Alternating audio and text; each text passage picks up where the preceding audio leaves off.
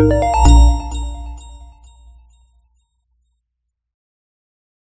want to begin with a verse in Jeremiah 29 verse 11,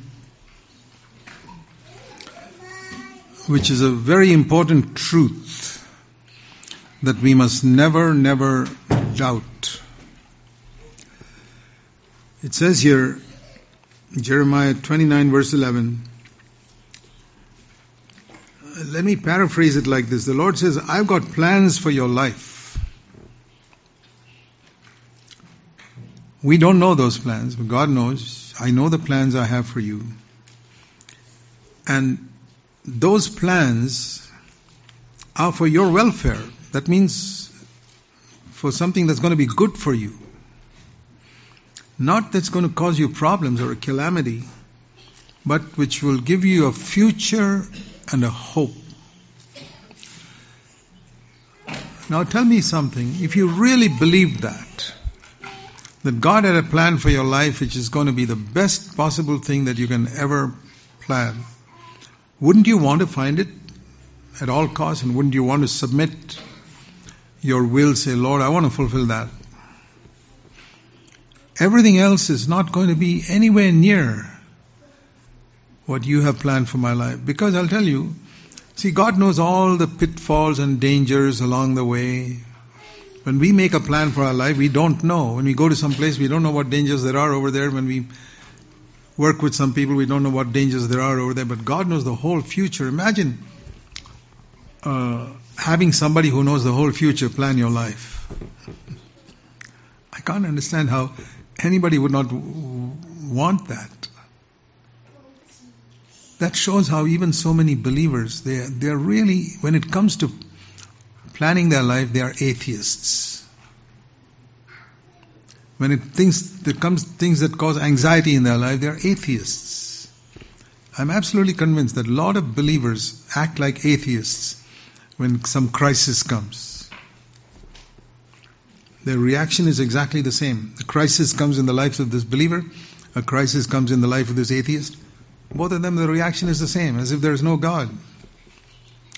And once you realize that God loves us as He loved Jesus and plans our life exactly like He planned the life of Jesus, He's got a future for us. And I know the plans I have for you. But if you want to see that plan fulfilled in your life, verse 12, you've got to come and call upon me. And you've got to come and pray to me. It's not going to happen automatically. People who don't pray to God and don't ask God for it, it doesn't work. There's a condition. Every promise, there's a condition. The condition is you come and pray to me and I will listen to you. And when you search for my plan with all your heart, you'll find it. Verse 13.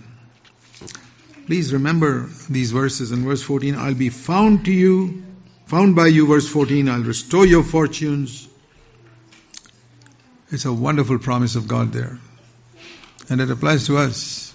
Jeremiah was the prophet proclaiming the new covenant. The prophecies about the new covenant come in Jeremiah. And so there's a particular message for us in this book when he talks about it. Okay, now when you come into the new covenant, to the New Testament rather, we read the fulfillment of that. If you turn to Matthew's Gospel,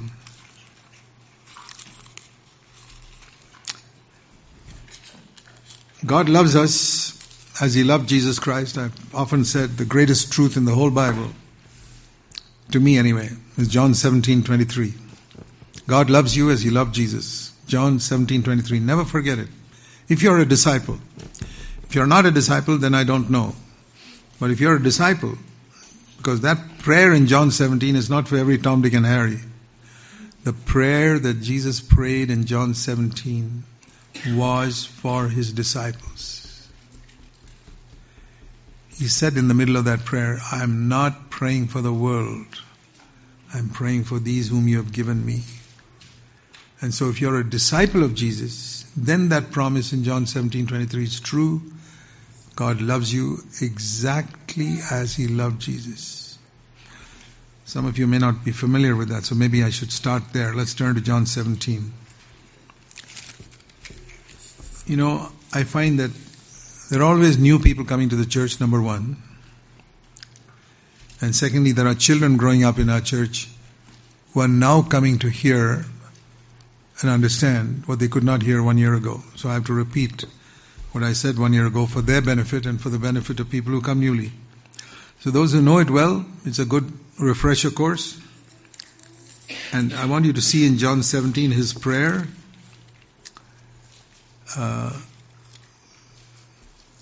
Verse 9, I ask on their behalf. I do not ask on behalf of the world, but on behalf of those you have given me. You know that God the Father has given us to Jesus if we are His disciples. And others in the world, He says, I'm not praying for them. It's very clear. You may think it is more spiritual to pray for all those people in the world, but Jesus says, no, I'm praying for my disciples. And He goes on to say, these whom you have given me, verse 23, I am in them and you are in me, the Lord says to the Father, that they may be perfect in unity, so that the world in which they are witnesses will know one thing. Two things actually. One, that the Father sent Jesus to save the world. And second, the world must know that you loved them just as you loved me. So when I am a witness to the world, I have to witness to the world two things. One, that the Father sent Jesus into the world to be the Savior of the world. And secondly, though it looks so arrogant, to show the world that the Father loves me just like He loved Jesus. If I am a disciple. Now if I am not a disciple, then of course that verse does not apply to me. He said, I don't pray for the world. I pray for these whom you have given me. Those were His disciples. So the first thing is to be a disciple. And if I'm a disciple, my privileges are amazing. Like there are certain clubs in the world. If you're a member of that club, you get amazing privileges. But if you're not a member of the world, you don't get it. Even in airlines and all, you get a certain number of miles when you travel and you become a member of certain privileged part of that airline. And then you get certain privileges. You get seats and all which others won't get. It's like that in God's kingdom too. If you're a disciple, there are certain privileges. If not, God loved the whole world, but the disciples have something special. So, let me go back to Luke 14 to emphasize, I never get tired of repeating to people what it means to be a disciple. A disciple is one who follows Jesus. And in Luke 14, 25 to 35, you see the clearest passage in the whole Gospels where Jesus explains what it means to be a disciple. Large crowds, Luke 14:25, were following Him. Now when large crowds come today to a church, what most people think of is, let's pass the offering bag around. But that's not what Jesus thought of. He never passed an offering bag when He saw large crowds. He said, I've got to tell these people, don't waste your time following me, because you've got to pay a price if you want to follow me. And so He says, if you come to me and you don't hate, verse 26, you don't hate your father and mother, you don't hate your wife and children, you don't hate your brothers and sisters, and you don't even hate your own life, you cannot be my disciple. He didn't say such people will be sort of second-class disciples. There is no second class. Either you're a disciple or you're not a disciple. So what did Jesus mean when He said hate father and mother? Because in another places He says honor your father and mother. And the Word of God says love your wife. And here it says you've got to hate your wife. The Word of God says love your brothers and sisters. Here He says hate your brothers and sisters. Both are true. So we need to understand what this means. So if you compare this passage with what Jesus said, sometimes we don't understand Scripture in one passage, compare it with a similar passage elsewhere. So turn to Matthew's Gospel, chapter 10. Similar words. And there we compare this passage to that passage, we understand it.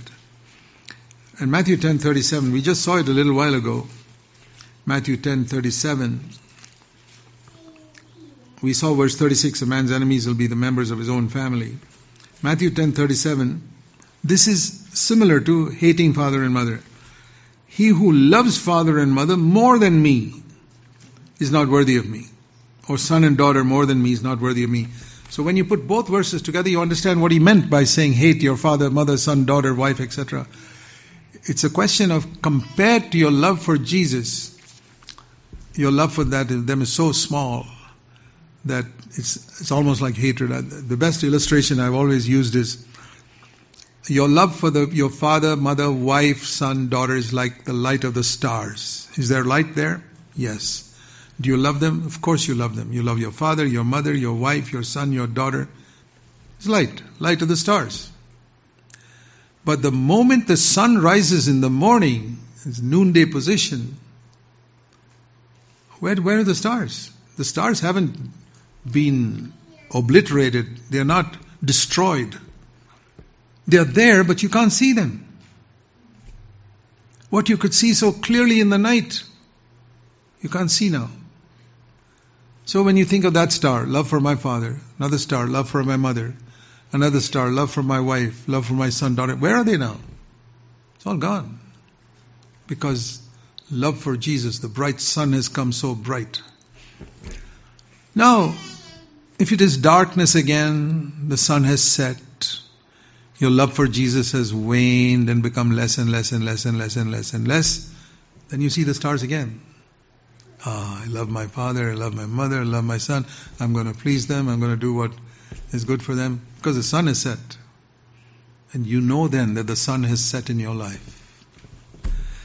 From there I know when the sun is shining in my life and when the sun is not shining in my life. When Jesus Christ is Lord of everything and when He's not Lord.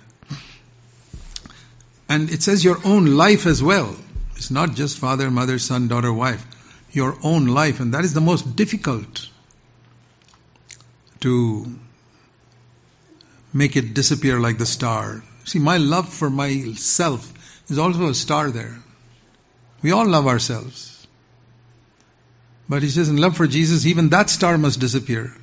That means I don't do what pleases myself anymore.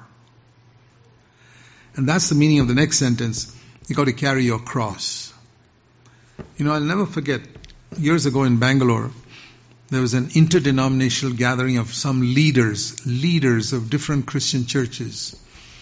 They came together, and I was also there. And they broke up into groups, and the leader of that, who organized that meeting, said, today we are going to discuss what does it mean to take up the cross every day and follow Jesus. So we sat in little groups, and everybody had to come back with their findings after about 15 minutes. What does it mean to take up the cross every day? And the leader said, I'll read out the summary of what every group decided. And I was absolutely amazed. That man said, the sum up of all these groups is, we really don't know what it means to take up the cross. Well, at least they were honest. They don't know. You mean Jesus told us something which we cannot know? We don't want to know. We don't want to know. That's more honest. Because it means death to myself. Death to love for myself is killed. And my father and mother come below Jesus. My wife and son and daughter come below Jesus. And my job comes below. Everything comes below Jesus Christ. That's what I don't want. And that's why I say I don't know what the cross is. We don't want to face up to it, and God withholds from us that understanding. But I believe that is the main reason why so many Christians, even after 15, 20 years of being Christians, they've not made any progress. They moved about 1 inch. 1 inch from where they were when they started. And sometimes they go back, minus 1 inch. Because this fundamental truth they have not accepted. You cannot be my disciple. You cannot be my disciple. Then you're not following Jesus at all. And the third condition, the three conditions, one is, I love Jesus more than all my loved ones on earth, number one. The second is, I love Jesus more than my own life, which is taking up the cross. And the third is, verse 33, that I love Jesus more than my possessions. See, possessions are those things that possess us. If your house possesses you, it's your possession. There's a difference between having something and possessing something.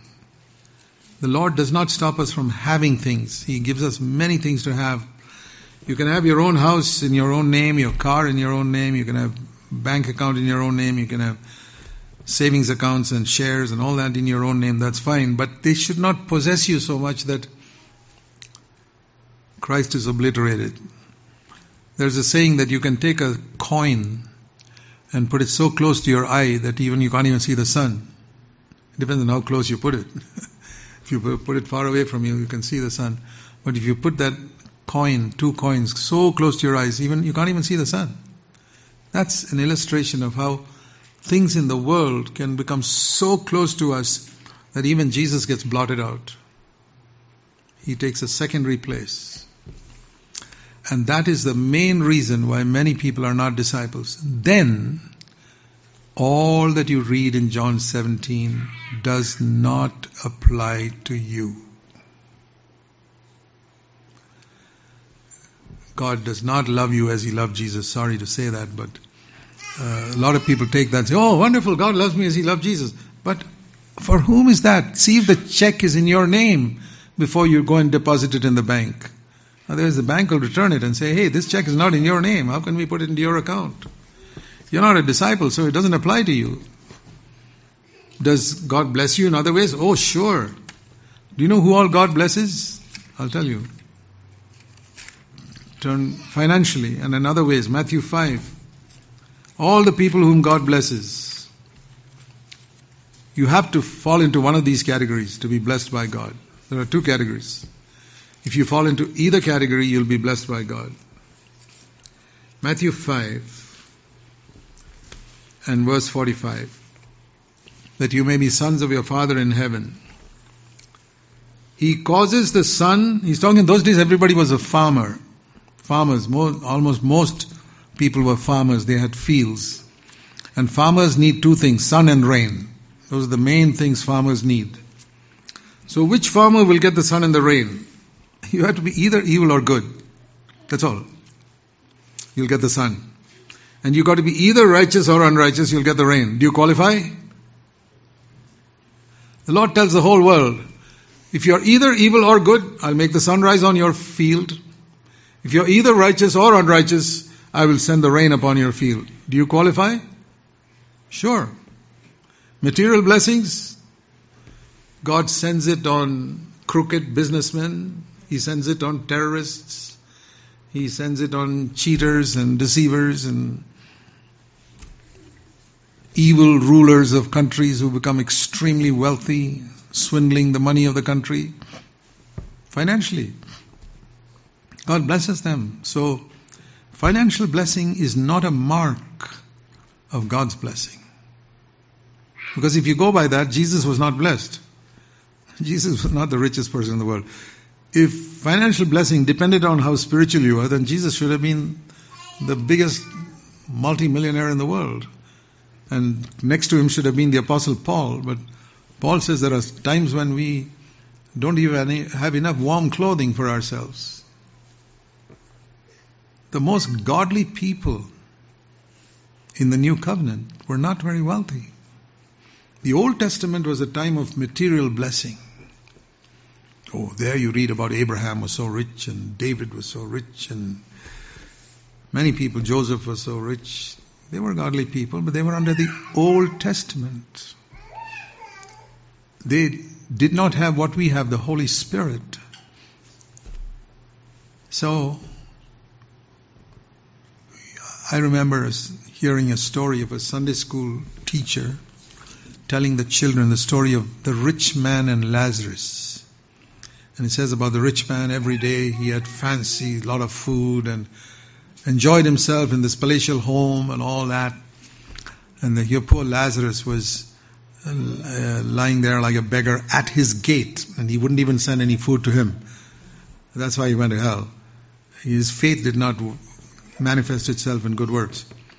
And Lazarus was there, and then this little teacher said, "Now children, you know what happened? Both of them died. And the rich man went straight to hell, and he was burning there, and Lazarus went straight to heaven." So children, who do you want to be like? Like the rich man or Lazarus? And some children are very smart because their parents are clever. So one child said,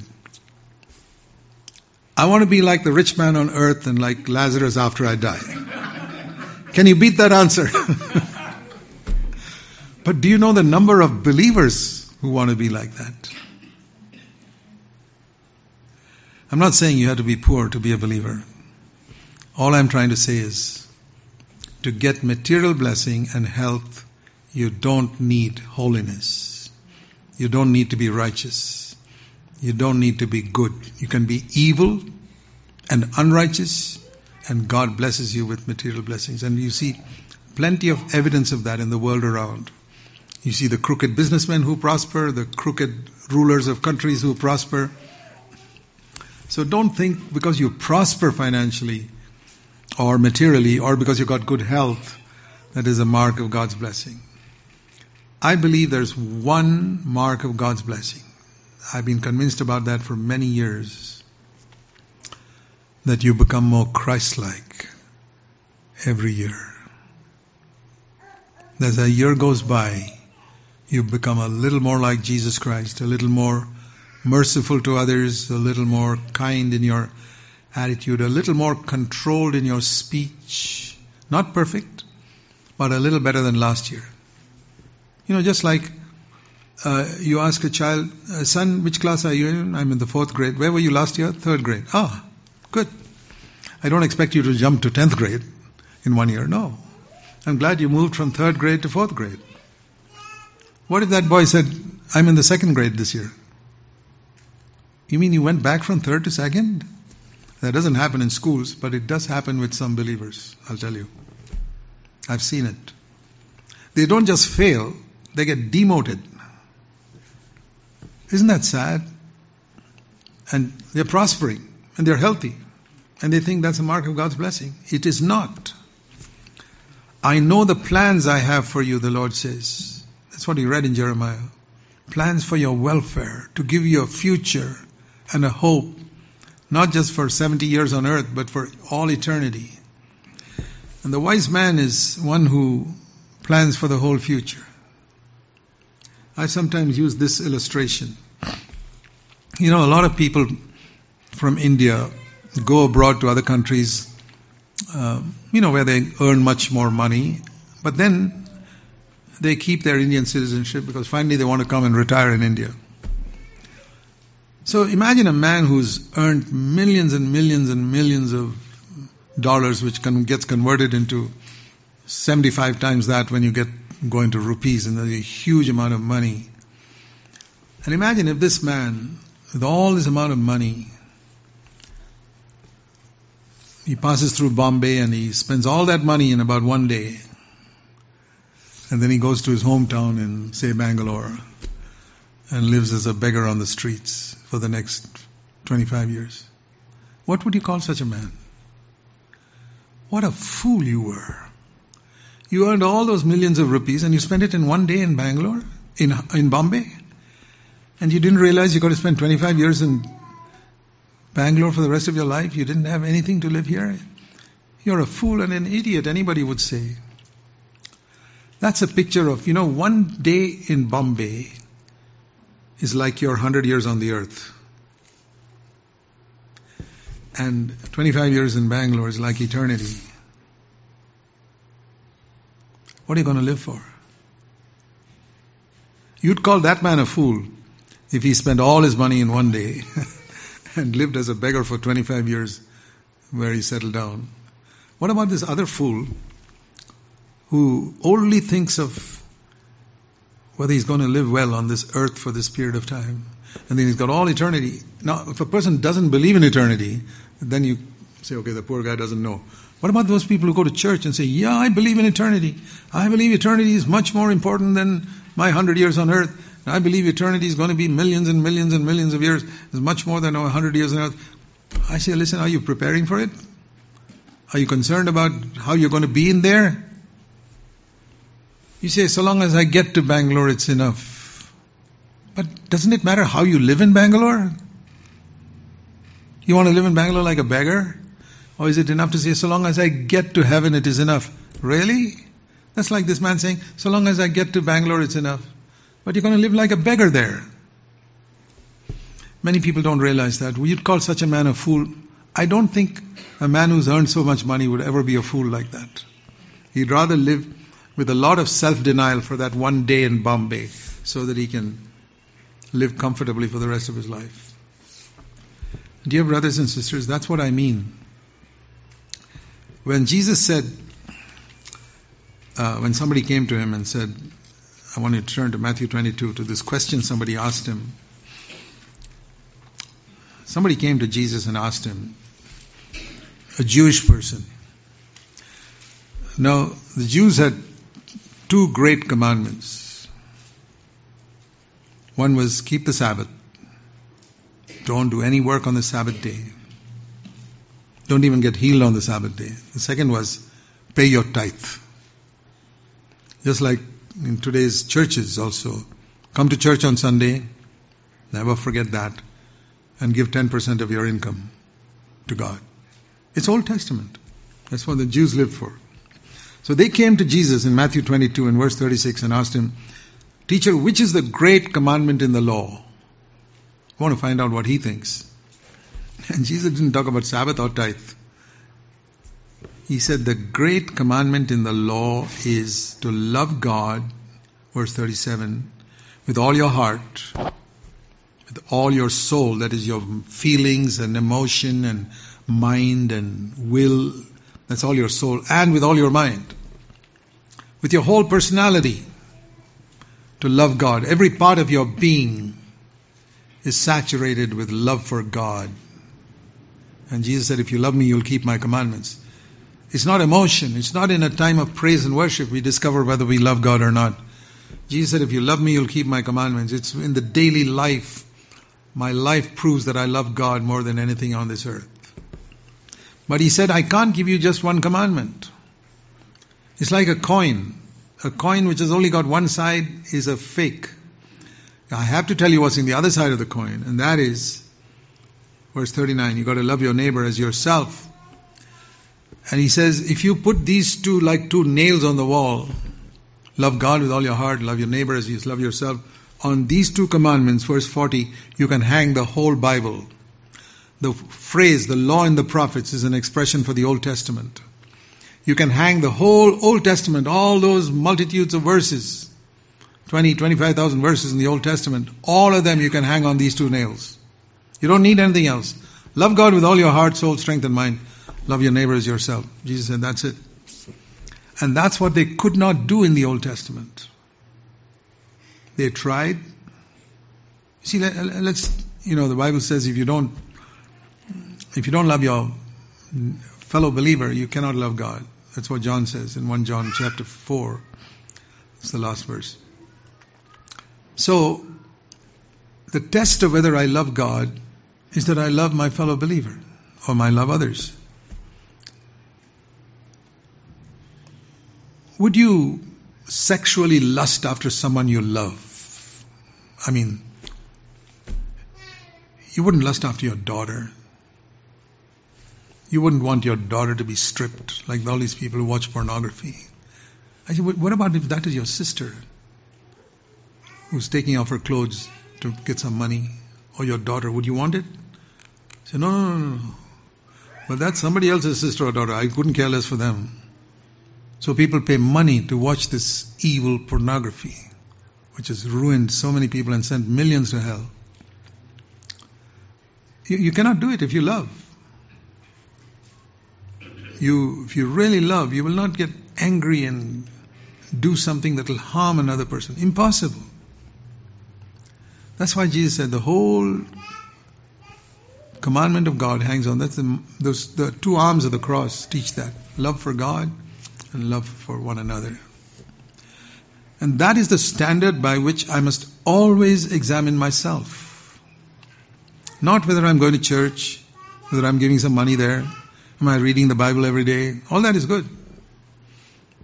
Am I forgiving others? Also good. But that forgiveness must come from love, the root from which it comes. It's not, I forgive my brothers because I want to go to heaven. No.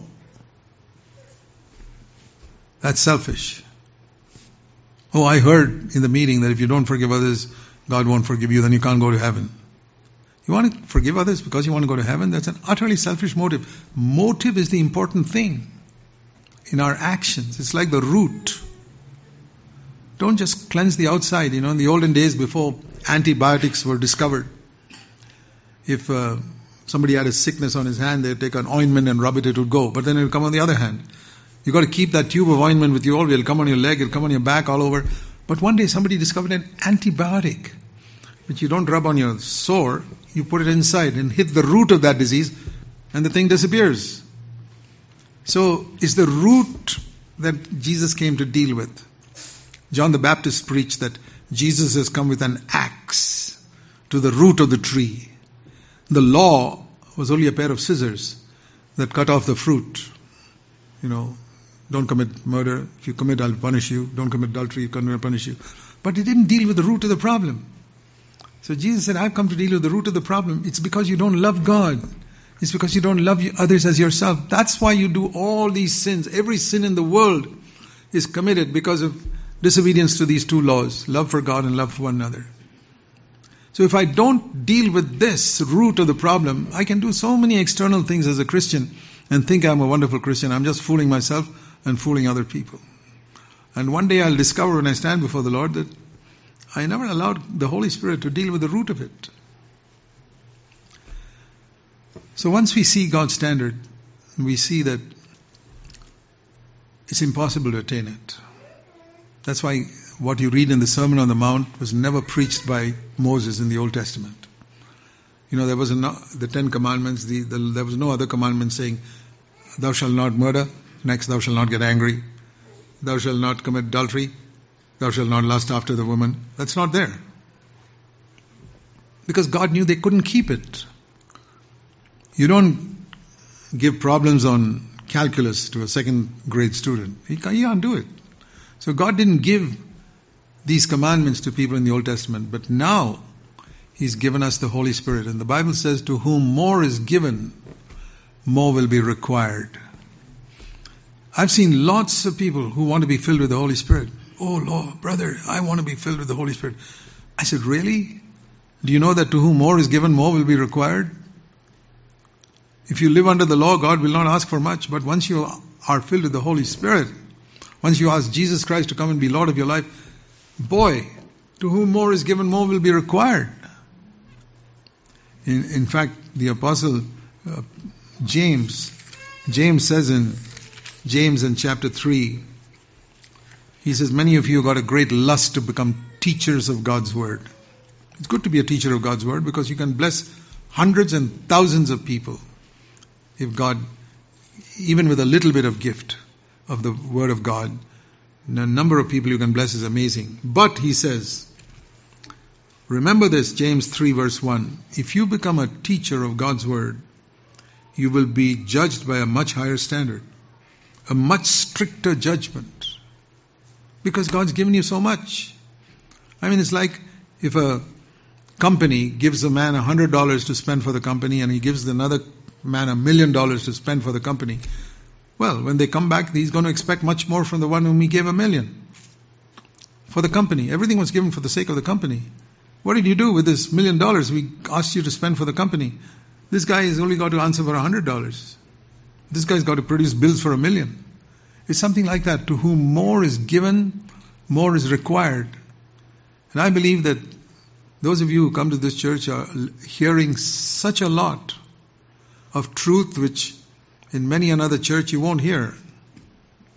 You can say, boy, I'm learning a lot of new things. Yeah, praise the Lord. But you're also increasing your responsibility before God. I've said that publicly in my church in Bangalore. I said, if you're not interested in obeying God's word, I would recommend that you don't come to this church. Go to one of those other churches where they don't preach such a high standard. You may go to hell, but at least you won't be judged for disobeying God's word because you never heard it. It's a wonderful privilege to know all of God's truth. It's like going to the best hospital in town, which has got a guaranteed 100% success rate for healing every disease. Wouldn't you like to go to such a hospital, especially if the treatment is free? No offerings, no collection. Guaranteed cure for every sickness. But you got to take the prescription the doctor gives. You have to follow the course of treatment the doctor prescribes.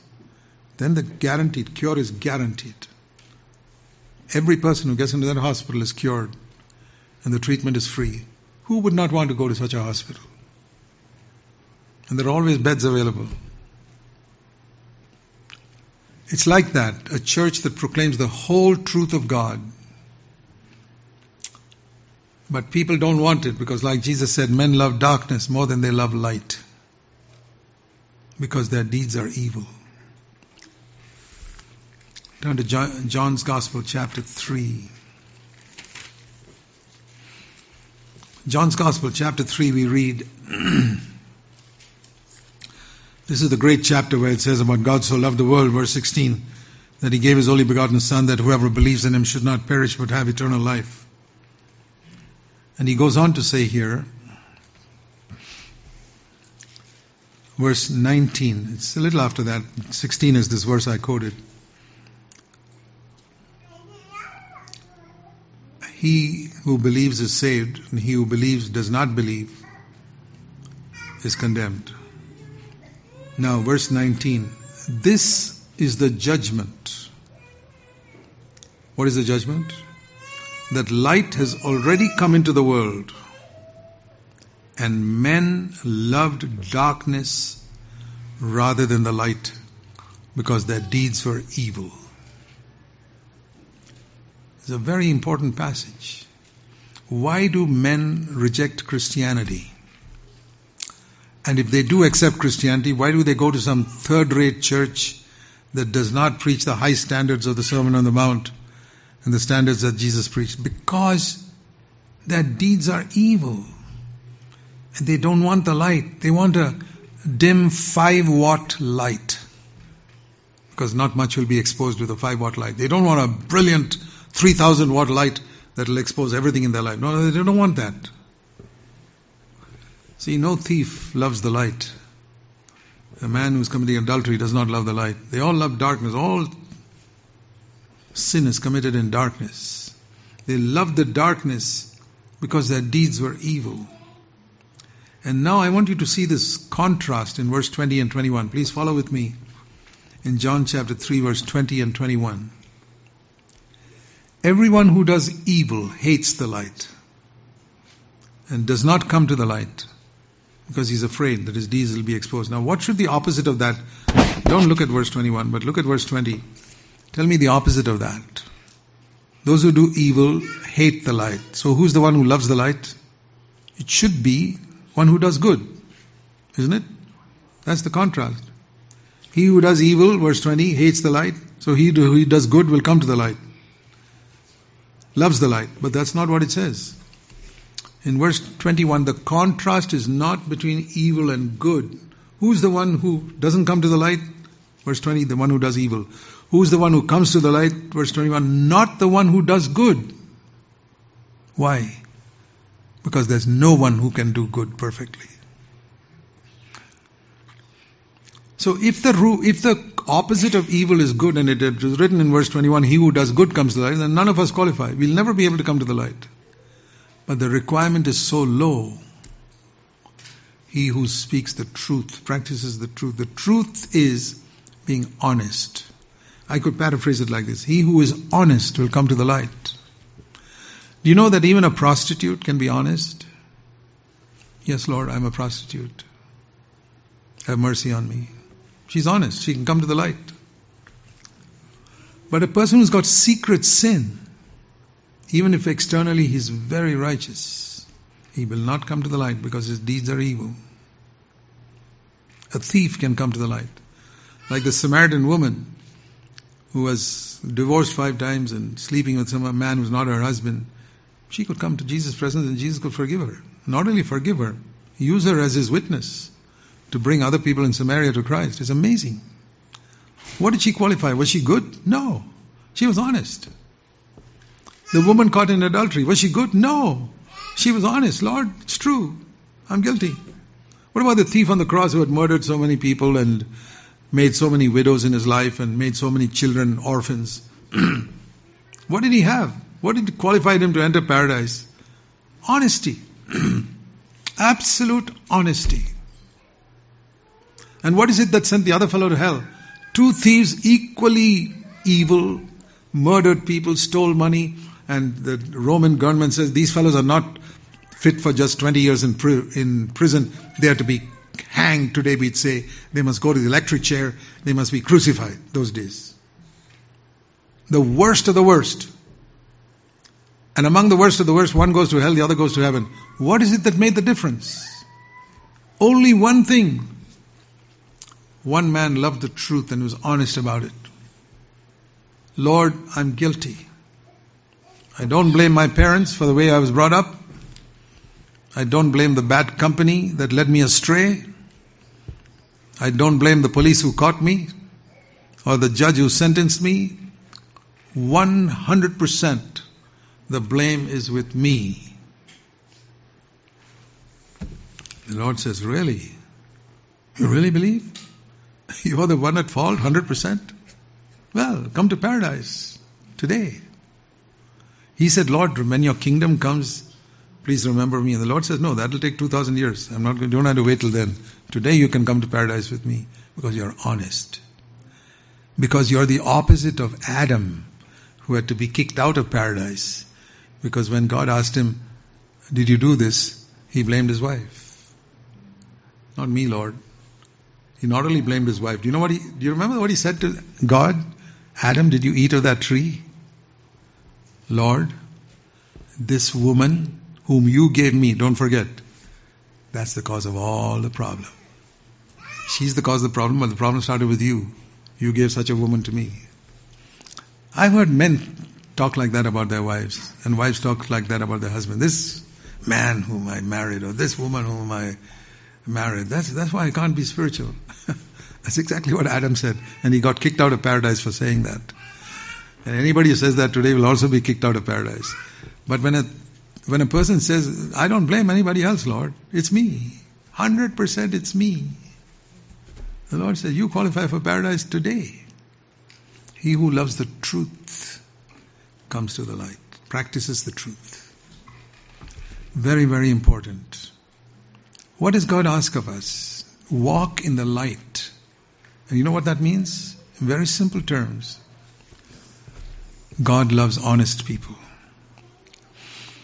Some time ago, I preached, about 10 years ago, when I had been born again for 50 years, now it's 60. I preached a sermon saying, what the Lord has taught me in 50 years. 16 things the Lord has taught me in 50 years. We said one of those little booklets there at the back as well. And it's also on the internet. But in those 16 things I listed, number 1 was God loves honest people. That's the number 1 thing I learned in 50 years and now in 60 years. God loves honest people.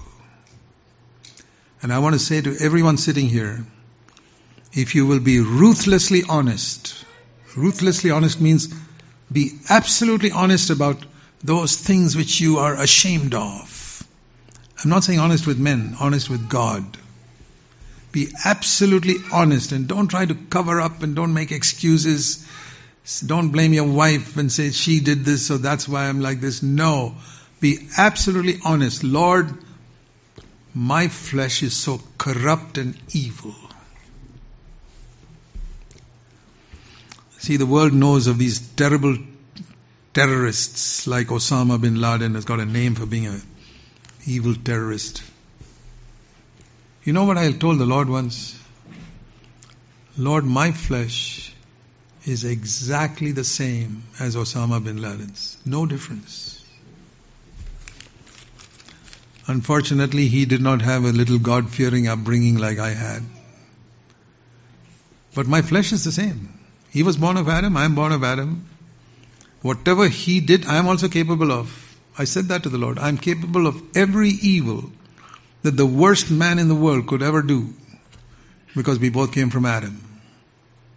And if I haven't done it, I don't take any credit for it. It's because of my upbringing or your restraint upon me. And therefore, I do not compare myself with any human being saying I'm better than them. I'm not. That's why I can say with Paul, I'm the chief of sinners. If you see your flesh, the corruption in your flesh, we cover it up and paint it and all, make it look nice.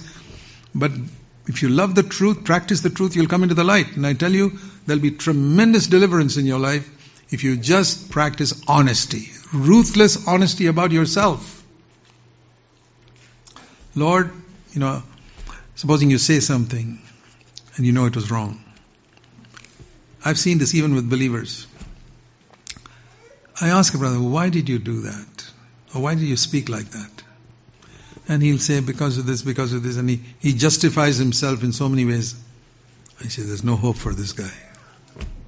No hope. On the other hand, I ask a similar question to another person. He says, Brother Jack, that was 100% my fault. I say, brother, you're a man after my own heart. You will rise to great heights in God's kingdom. Because you don't justify yourself. Have you seen the times when you got angry with somebody that you always justified yourself? There was a reason for it. I noticed this in Bible translations. In Matthew chapter 5, it says in verse 22, Matthew 5:22. It's a very strong verse. I say to you that everyone, no exception, everyone who is angry with his brother is guilty. Do you know what that it says in the King James Version?